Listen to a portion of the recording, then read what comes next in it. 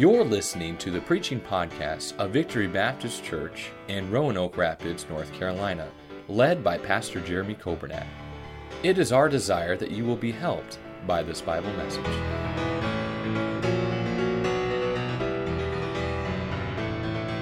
Jeremiah 27, we began this chapter a couple weeks ago, and I want to try to finish it up if we can this evening. And we talked about the yokes, and we talk about the bonds that Jeremiah said that the people of Judah and the other nations, that they would be placed under these yokes by Nebuchadnezzar. And God called Nebuchadnezzar his servant. God was using Nebuchadnezzar, which maybe surprised a lot of people, but God used him to accomplish His plan and His will. We asked the question a couple weeks ago, who are you serving? You know what's amazing is we get to pick. God gives us all a free will. God gives us the opportunity. We are not inanimate objects that have to be forced to do something. We have the choice. We have a free will. And you can choose to live for yourself, as many people do, or you can choose to live for Jesus, which I hope you'll make that choice. Hope you make that choice every day. We talked about the lies. In Jeremiah's day, there were prophets who were coming on the scene, and they were trying to lead God's people astray and confuse them. But we talked about we must be very careful who we listen to. I'd like to pick up tonight in verse number 16 of Jeremiah 27, and it says, "Also, I spake to the priests and all this people, saying, Thus saith the Lord, hearken not to the words of your prophets that prophesy unto you, saying, Behold, the vessels of the Lord's house shall now shortly be brought again from Babylon. For they prophesy a lie unto you." Jeremiah said, you better not listen to that crowd. They're saying it's not going to get worse. They're saying it's going to get better. They're saying that instead of Nebuchadnezzar coming and destroying us and breaking down the walls, he's actually going to send back the things that he took. Now, that sounds pretty nutty. That sounds pretty crazy, that the king that came the first time and he took the golden vessels from the temple, he took the young men captives like Daniel and Shadrach, Meshach, Abednego, he took them captive, that Nebuchadnezzar is just going to say, you know, I got to thinking about it, and I'm sorry, I shouldn't have done that. I'm going to send it all back. That's what the prophets were saying. They're saying, yeah, it's coming back, don't worry. Jeremiah said, they're lying to you. Verse 17, hearken not unto them. Serve the king of Babylon and live. Wherefore should this city be laid waste? He said, why does this have to happen? Why do you not just obey God? And why are you forcing God to completely destroy this city because you won't listen? Verse 18, but if they be prophets, and if the word of the Lord be with them, let them now make intercession to the Lord of hosts, that the vessels which are in the house of the Lord and in the house of the king of Judah and at Jerusalem go not to Babylon. For thus saith the Lord of hosts, concerning the pillars, concerning the sea, and concerning the bases, and concerning the residue of the vessels that remain in this city, which Nebuchadnezzar, king of Babylon, took not. The things he didn't take the first time, Jeremiah says, let me tell you what's going to happen to those things. When he carried away captive Jeconiah, the son of Jehoiakim, king of Judah, from Jerusalem to Babylon, and all the nobles of Judah and Jerusalem, yea, thus saith the Lord of hosts, the God of Israel, concerning the vessels that remain in the house of the Lord and in the house of the king of Judah and of Jerusalem, they shall be carried to Babylon, and there shall they be until the day that I visit them, saith the Lord. Then will I bring them up and restore them to this place. Lord, I pray you'd speak to us, and I pray that you'd help us to capture these truths. Lord, I understand that in a book like Jeremiah, it could be easy to kind of get lost. It could be easy maybe for us to become a little confused and to try to put all the pieces together. But Lord, I pray that you'd help me to be clear in how I explain the truth. But I pray even more than that, Holy Spirit of God, that you would speak to us and give us exactly what we need to hear. Give us exactly what we need for the situation of life that we are facing right now. And I pray that your word would not return void, but I pray it would accomplish that which it was intended for. And I pray that it'd make a difference in our hearts and make a difference in our lives. We pray in Jesus' name, amen. I want you to notice verse number 16. The people were warned not to listen to those false prophets. The ones that said, hey, don't worry, don't panic, it's going to get better. God's going to, bring all that stuff back, and you don't have to get right. You don't have to repent. You don't have to obey God. Here it is. You just keep doing what you want to do. You just keep living the way you want to live, and it'll all be okay. It kind of sounds like some of the preaching of today, where everybody gets a pat on the back. And oh no, you don't have to worry about what the Bible says. You just do what you want to do. God understands. Well, I want to tell you, I'm glad God is merciful, and I'm glad He's long-suffering and He's patient with us. But God also, when He speaks, He means business. God's word is not optional. God's word is not take it or leave it. Do what you want to do. It's you better obey it. And if we do not obey it, we will suffer the consequences. They wanted to listen to, they wanted to hear the prophets who were patting them on the back. Isn't that amazing how we're like that today? It's amazing that many people today, they listen to the people who tell them what they want to hear. Now think about that. I'm not talking about just church. You think about it, your workplace. Somebody comes into work and they say, yeah, I got this problem and blah, blah, blah, and whatever. And if somebody speaks up kindly and politely, but somebody speaks up and says, well, the right thing to do would be such and such. Oh, they don't want to hear that. They want somebody to come and coddle them. They want somebody to encourage them. And boy, don't you dare offend anybody. Don't you dare. I mean, why would you even think about telling somebody the truth?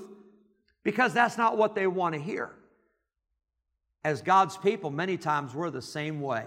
Somebody tries to tell us the truth. Somebody tries to tell us what the Bible says. Somebody tries to give us something that really would help us, and we push it away, and we go try to find somebody who will tell us what we want to hear. We must be discerning. We must be discerning for the truth. There's a lot of voices in our life and in our world. There are many preachers. And by the way, I'm thankful for the internet.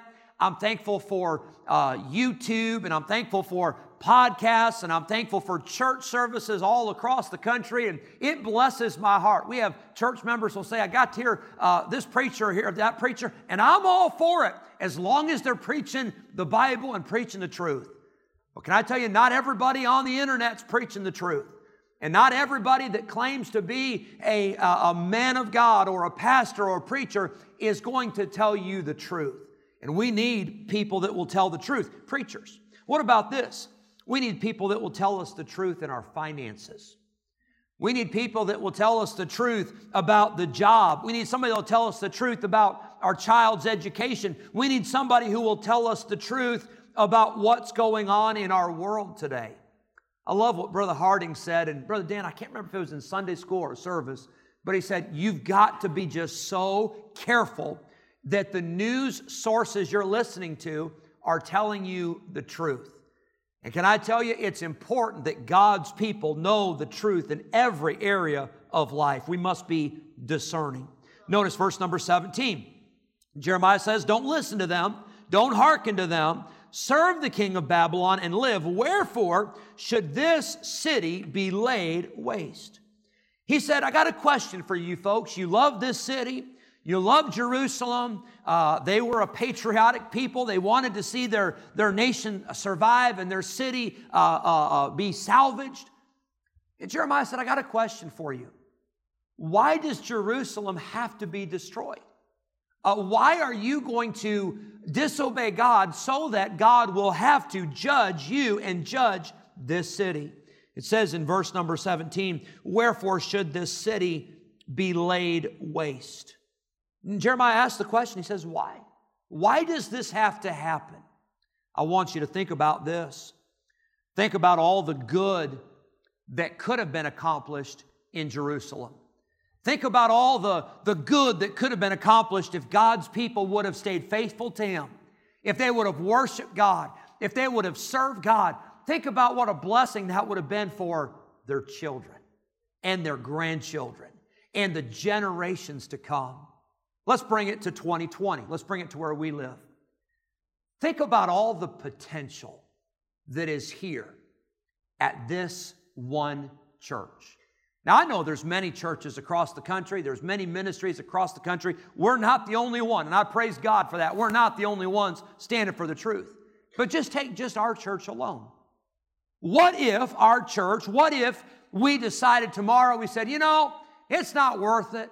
It's not worth it having services and having preaching and singing, and it's not worth it having Sunday school, and it's not worth it having missionaries, and it's not worth it being soul winners and being a witness, and it's not worth it living for God. We'll just quit tomorrow.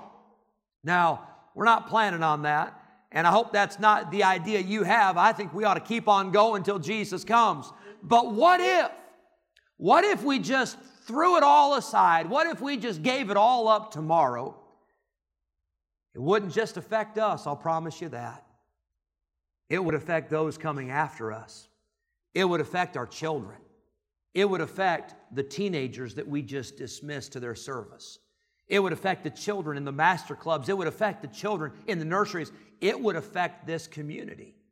It would affect not just this community, it would affect communities around us. It would affect all of these missionaries and all of those missionaries who we could support and all those missionaries we could take on in the future. There's so much potential. And Jeremiah says, why does it have to be this way? Why can't you just listen and obey God?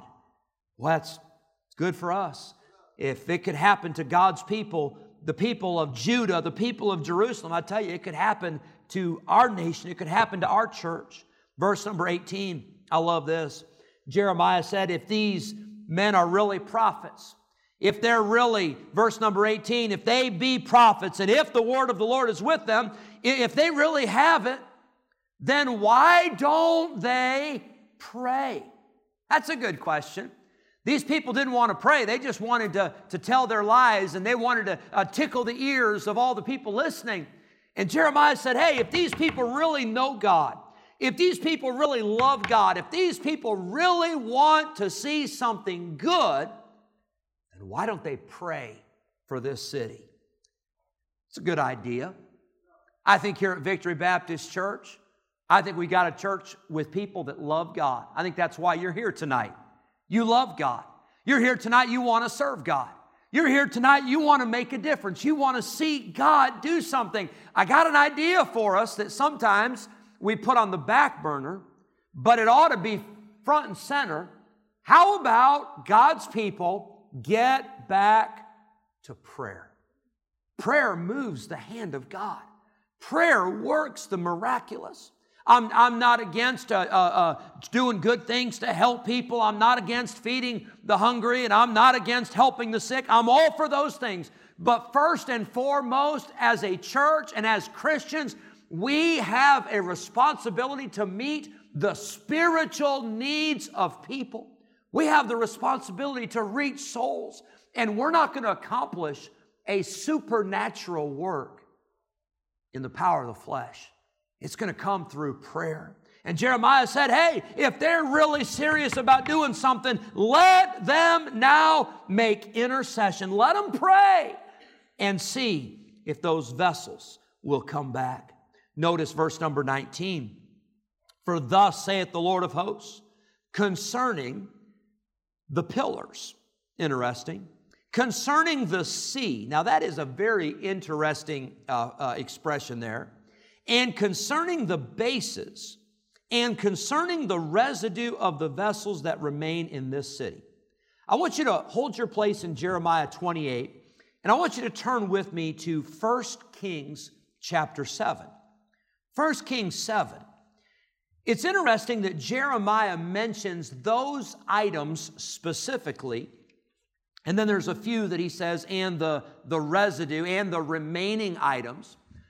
But see, the Babylonians had already come against Jerusalem one time.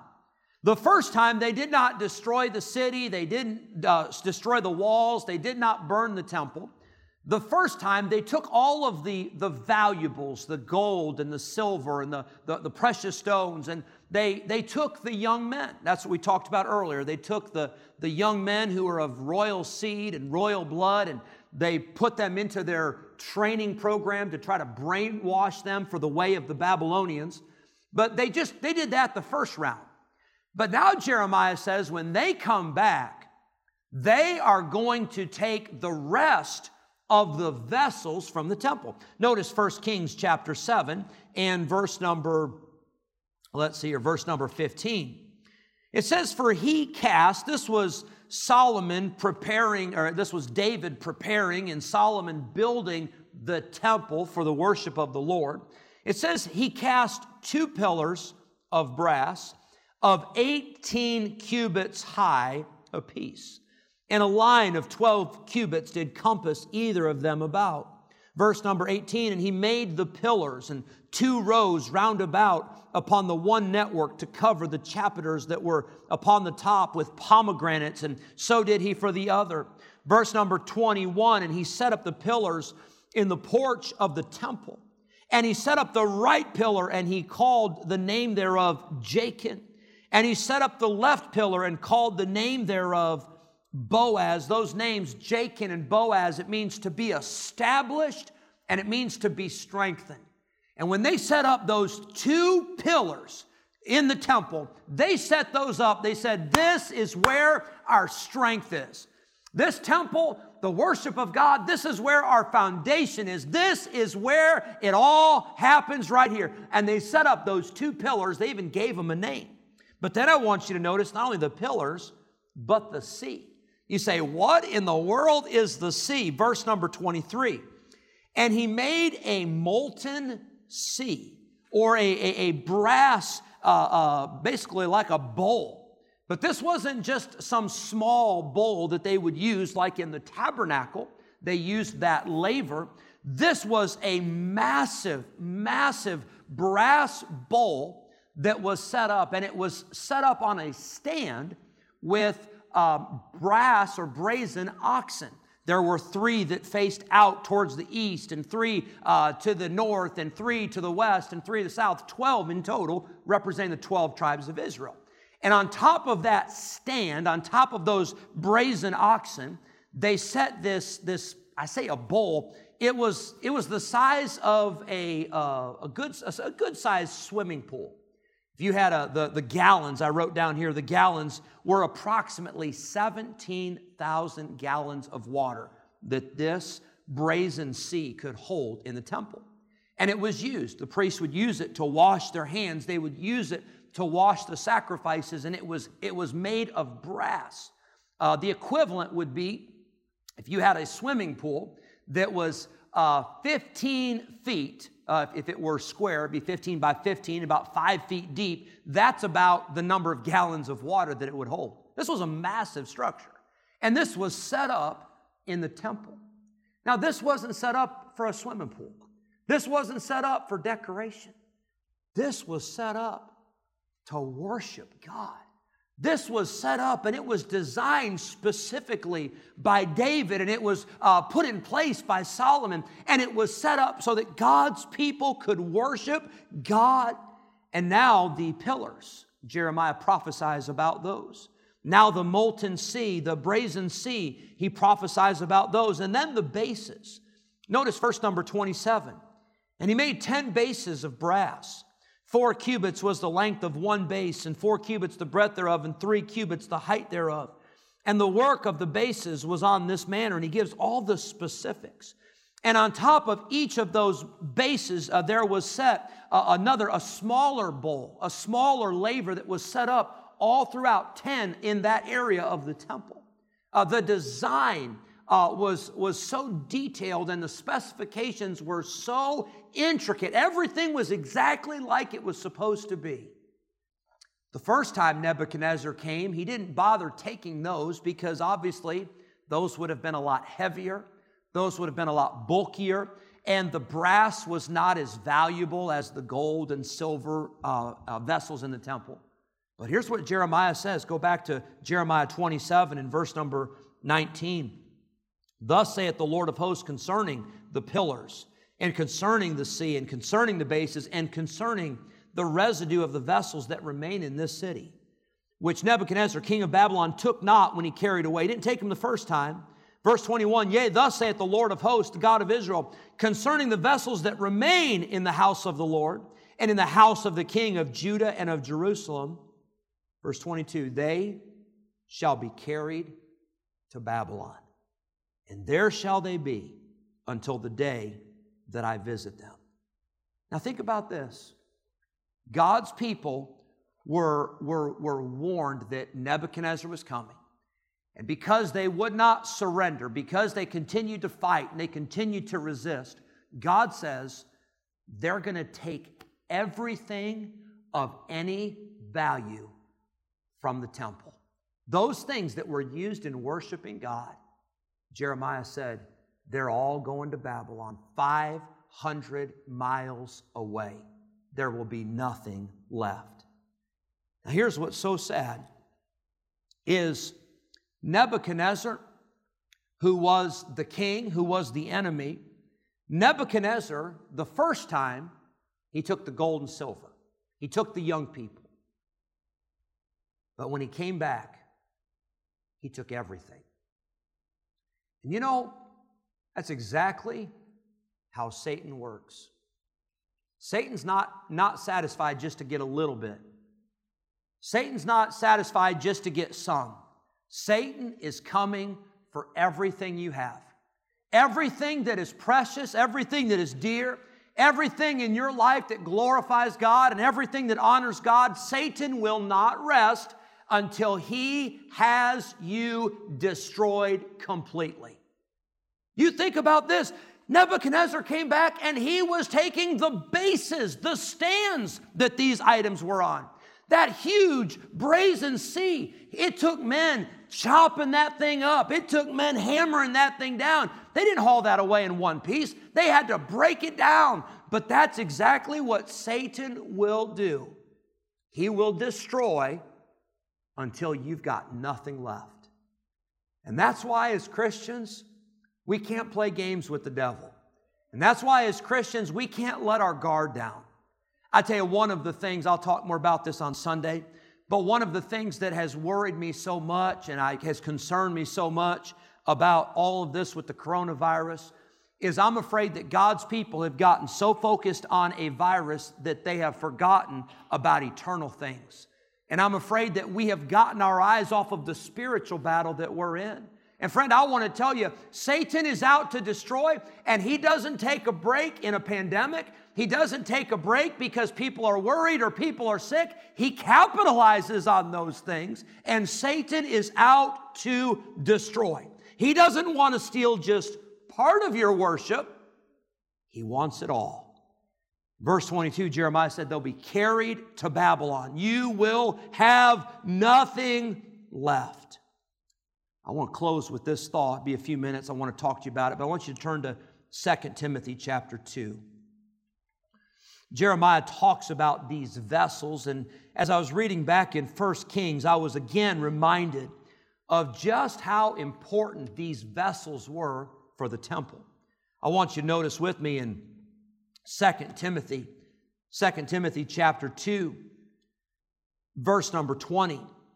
The Bible says, but in a great house there are not only vessels of gold and of silver, but also of wood and of earth, and some to honor and some to dishonor. If a man therefore purge himself from these, he shall be a vessel unto honor. You see, God wants us to be a vessel that he can use. We're not talking about now the Old Testament temple. We're talking about the New Testament Christians. God wants us to be vessels that bring honor and glory to Him. And here's what it says, that we would be sanctified and meet for the Master's use and prepared unto every good work. I want to ask you in closing tonight, I want to ask you, what kind of a vessel are you? What kind of a vessel am I? God wants to use us and God will use us, but we must be a vessel that He can use. First, I see that we're to be vessels unto honor. Our character, our actions, our thoughts, our decisions, everything we are determine whether or not we bring honor to God.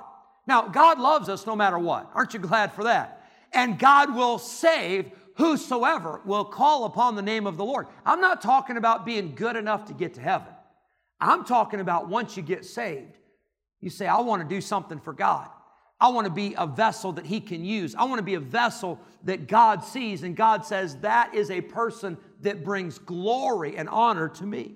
We must be a vessel and honor. Secondly, it says that we must be purged. If a man therefore purge himself from these. Now, purged means to be cleansed. Let's talk about an Old Testament Bible character, a man by the name of David. How many would say that David was a man who was used greatly by God? Would you agree with that statement? You better believe it. A man after God's own heart, a man of God who wrote the most of the Psalms, and a king of Israel that won many victories. But yet, did David have some sin in his life? Oh yeah, he did. But you know what's so wonderful? Is God didn't throw him away. David got right. David got clean. David got cleansed, and he allowed God to use him because he didn't stay dirty, he got clean. And I'm thankful that God's in the cleansing business. I'm glad it's the blood of Jesus that cleanses. It's not a new program. It's not 12 steps. It's not, self-confidence and self-motivation, but it is the blood of Jesus that cleanses us. Then it says a vessel must be sanctified. Sanctified means to be set apart for a specific use. I want to tell you, we're not here for our own plans. We're not here for our own goals and our own agenda. We are here for God to use. Then it says next, the vessel must be meet or useful for the master. This past, I forget what day it was now. I guess it was Wednesday or Tuesday or Wednesday. We were in Arkansas, and the girls one day went shopping, and one day the guys, we went golfing. I went golfing with my brothers-in-law and my father-in-law. It had been 5 years since I had golfed. And I quickly remembered why it had been 5 years since I had golfed. Because my experience last week went about like it went 5 years ago. It was terrible. It was awful. Thankfully, my partner was really good, and so he bailed us out and all that. But can I tell you, it was so wild because we go up to golf, and I'm having to ask my brother-in-law, which club are we supposed to use? I didn't have a clue. And they've got numbers and they've got letters and all of that. How many of you golf? Let me see your hands. So you know what we're talking about here, okay? I didn't know which one, because when I go golfing at the putt-putt, they only give you one. You don't have to carry around a bag. You don't have to get a golf cart or anything. It's just one club, one size fits all. And so I was not sure. My brother-in-law, he, for different hits and different distances and all that, he had a special, specific club. And after I saw him hit, I thought, well, yeah, he knows what he's doing. He was good.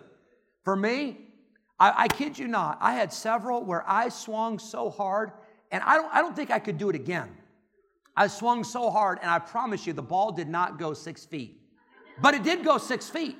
I don't know if it was just the wind from missing it or what, but how do you swing that hard and the ball goes 6 feet? I don't know. But I did that. But you know what's amazing is in golf, if you're good at golf, then you really need the right club for the right hit. But I'm so glad to tell you that God doesn't even need the right club for the right hit. He'll take any club that's available. He'll use you and He'll use me. And the world may shake their head and say, how in the world could anybody do something like that? And we just stand back and say, well, it's not us, it's the Lord. Because He uses those who are available. I have up here on this pulpit, I have 2 coffee cups. And this one here, it's not fancy. Joanna will remember this, but we were at a church up in Maryland years ago, Pastor Arcand. He gave us a little gift bag, and he gave me this mug. And I've had this mug for 10 or 15 years, probably. It's amazing it hasn't broken. And I use this mug just about every day, and sometimes I use it several times in the day. Like today, I had several cups of coffee. You know what's amazing about this mug is it's not fancy. It's nothing special. But it's used because it's available. Can I tell you, this is what I want to be for God. I just want to be available. I just want to be someone that God can use. You say, well, how do you get available? You get close to Him. Because when you're close to God, God uses those people that are willing and that are available. The very best ability in God's service is availability. You say, well, what's the other cup for? This cup here, this works fine for coffee. Works great. But you know, there's something about this cup that I'm glad is not true for Christians. This cup is disposable. You use this cup one time, or maybe you use it twice throughout the day, but you toss it. I want to tell you, I'm glad that God doesn't throw us out. I'm glad God does not treat us as disposable. I'm glad God says, as many times as you'll let me use you, I'll use you over and over and over and over again. I was thinking about this as Brother Watts was up here singing, and Brother Watts he's not that old. Brother Watts, how many years young are you? 77. Still coming to church. Still singing. Still playing the guitar. Still being used for God's glory. He's a vessel that God has used. And can I tell you, when I get to be 77, I hope I'm still coming to church. I hope God can still use me. I hope I'll still be available. But the vessel that God uses is available. He's useful. The vessel that God uses is a vessel that is prepared, that is fit and prepared for every good work. God wants to use us and God will use us. But the question is, will we let God use us? We can answer the question tonight if I ask you, what kind of vessel are you? You can answer that question and I can answer that question. But the real answer will not be revealed until we stand before the judgment seat of Christ.